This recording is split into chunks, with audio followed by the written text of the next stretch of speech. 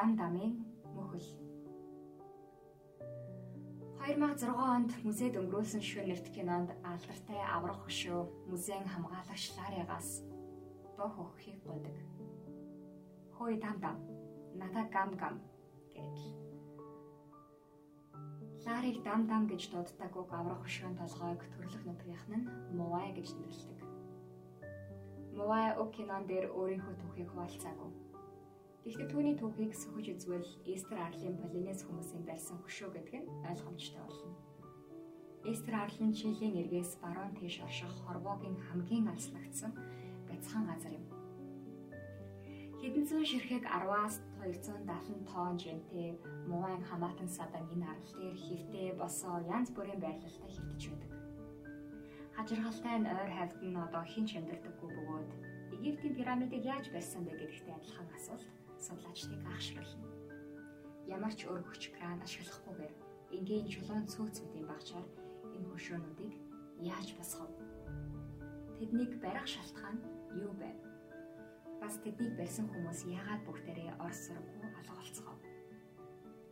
Эстер арал дээр очивол мувайн хамаатнуудын зарим нь дөнгөж ургаан хаднаас салсан эсвэл хагас дуу хийцтэй байгаагаас нь харуул баримлчид хийж байсан ажлаа шууд хаяад зүгтсэн мэт сэтгэл төрмөр. Харин мувайг барьсан хүмүүс арал дээр нэрчгүй. Судлаачид төрөл бүрийн таамгийг дэвшүүлсэн. Тэр дундаас хамгийн олон нийтэд хүлээн зөвшөөрөгдсөн таамаг нь өрсөлдөөн юм. Арал дээр нийтдээ 10 гаруй омгууд байсан ба тэд муу шиг хөшөө хоорондоо байхаар өрсөлдөг байсан гэж шинжээчид таамагладаг. Энэ нь тэдний шашин сүсэг бишрэлтэй холбоотой. Тэд нэгнээсээ үргэлж илүү өндрийг, илүү томыг хийхийг зорино. Зарим тохиолдолд өрсөлдөгчийнхөө уралсан хөшөөг бэлгэж унгааж нураадаг ч байж байна. Харин барьж босгохдоо хөшөөг ургаан хаднаас эхлээд салхан авч сийлээд дараа нь 15 км гаруй газар модон жарган дээр тавиад олсоор осорлож татаж эсвэл гулгуулж зорьсон газартаа хүргэдэг байжээ. Энэ арга нь номхон далайн бусад аргалууд нэлийн түгээмэл хэрэглэгддэг байсан бөгөөд бодит амьдралаар туршиж үзэж хөшөөнүүдийг аюулгүй зөвөрлөж чадсанаар нотлогдсон гэдэг. Хөшөөнүүдийн зарим нь 5 давхар байшин шиг тийм л өндөр. Энэ тохиолдолд 500 гаруй хүн зэрэг төрөх шаардлагатай болж байгаа юм. Хөшөөг төрж явахын тулд модон чарга олс хийнэ. Хажиргалтай Эстер арал дээрх одоогийн нөхцөл байдлыг харвал эртөө хэдхэн 10 төрлийн ургамал уруудаг бөгөөд тэр дунд мод гэд байх зүйл байхгүй. Хамгийн том нь бодсуух шиг хэмжээтэй.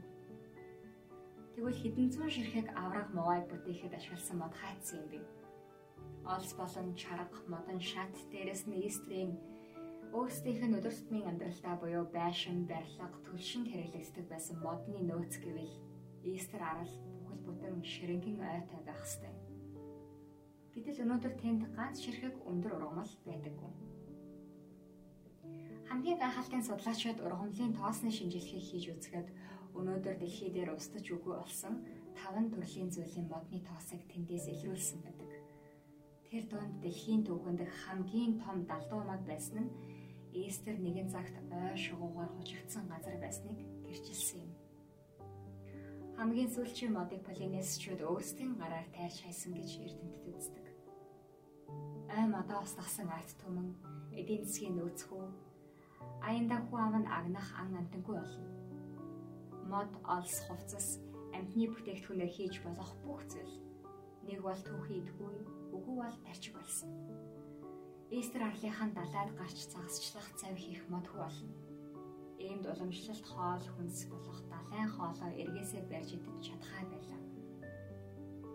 1774 онд Кук Ахмад энэ арал дээр зочлохдоо арлынхан эвдэрхий заваар загасчилж байсныг тэмдэглэж үлдээсэн байдаг.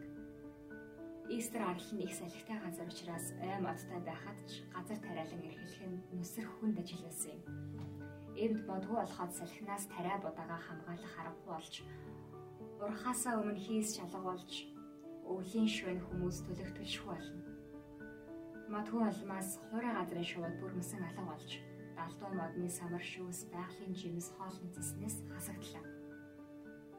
Ойгүй газар салхинд хүрсэн хэмжээгээр эвдэрч хэд халуунаар эсвэл хэд хүүтэн салхинаас хөлсийг хамгаалах сахиулах болжээ.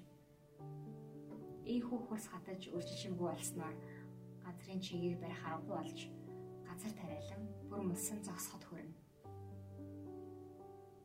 Харин үүний дараа болсон хэрэг бүгд аимшигтай. Хаашаач гарах гарцгүй болсон хүмүүс туранхай жижиг өрөвдмөр дүрдөрхтэй болж ан амтан загас чарайхаа олдохгүй болоод ирэхийн цагт уураг шим дижээлийн хамгийн том их усүр нь арлынхан өөрсдөө болцгоосон юм. Хүний яс зөвхөн оршуулгын газар тааралтай байсан бол газар тариалан зогсож ан амтангүй болсон тэр үеэс чүмхийг нь авах гэж хугалсан хүний яс хаасайгүй хэвтэх болов. Арлынхан энэ тухайга аман зохиолтой хүртэл дурдсан байдаг. Эхийн чинь мах цус миний шүдний завсраар урсна гэх мэт. Байтал хуцсаад ирэхийн цагт ламнаар сайн ургац авахыг бурхнасаа гуйж залбирах нь ихссэн ба тэд өмнөхөөсөө ч там хөшөө барьж өргөл байц тавах нь ихссэн. Хожим нь энэ зан үйл хүссэн үр дүнг өгөөгүй хоосон зүйл байсанд арлынхан хэлэгнэж удирдагчдынхаа эсрэг бослог гаргаж дээд ноёрхлыг авч харин өөрсдөө шашнагч үгүй хийсэн гэдэг. Тэд өөрсдийнхөө байсан хөшөөг өөрсдөө үгүй хийж өвөг дэдсэхээ бүтээсэн бүтээлүүдийг цааш харуулсан. Эстер арлынхан дараа нь яг юунд найдаж сүүлчийн модыг тайрч хаяв. Эстер арлын сүүлчийн модыг тайрч хайж байхдаа чухам юу бодож байсан бол? Ийм асуулт байгаль орчноо эргэл буцалтгүйгээр хөнөөж дууссан иргэншил бүр дээр хардаг. Полинесчууд бол өөрсдийн соёлыг өөрсдийн хүн амтай, байгальтай, амьтдтай, газрын хөрснөөс арчиж хайсан олон жишээнүүдийн зөвхөн нэг юм. Эстер арал бол өнөө цагийн нийгэмтэй тун төстэй, төгшөөртэй гэмээр илт адилхан төвхийг өгүүлж байна.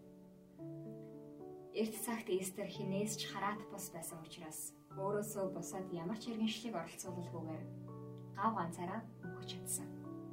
Энэ бол нэг талаараа амжилт. Харин өнөөдөр даяаршлын улмаас улс орнууд дэлхийд даяараа нэг улс шиг хоорондоо холбоотой бөгөөд нэг нэгнээсээ шууд хамааралтай болсон. Хүссэн хүсээгүй бидний хязгааргүй гэж боддог байсан дэлхий нэгэн бяцхан Эстер арлын чиний агшиж жижигэрсэн байна. Бид дэлхийн хязгаарлагдмал нөөцийг Эстерийн 10 омог шиг өрсөлдөх байдлаар хамтран эзэмших ба эдийн засгийн өсөлт болон хий тансаглал болох амьд явахад нь ямар ч хэрэгцээгүй мувай гэрэг нэртэй хөшөө босхын төлөө хайр найргүй хөлсгөчөө шавхаж би биетэйгээ хэн илүү тансаг амьдарч хэн нь илүү том хөшөө босгосноо гайхуулахын төлөө бүхний зориулан амьдарч байна. Эстер арлынхан өөрсдийн амин сүнс болсон сүүлчийн одоо өөрийн гараар тайж хайсан гэхэд хэрвээ танд гайхах сэтгэл төрсөн бол хариулт нь яг энэ байна.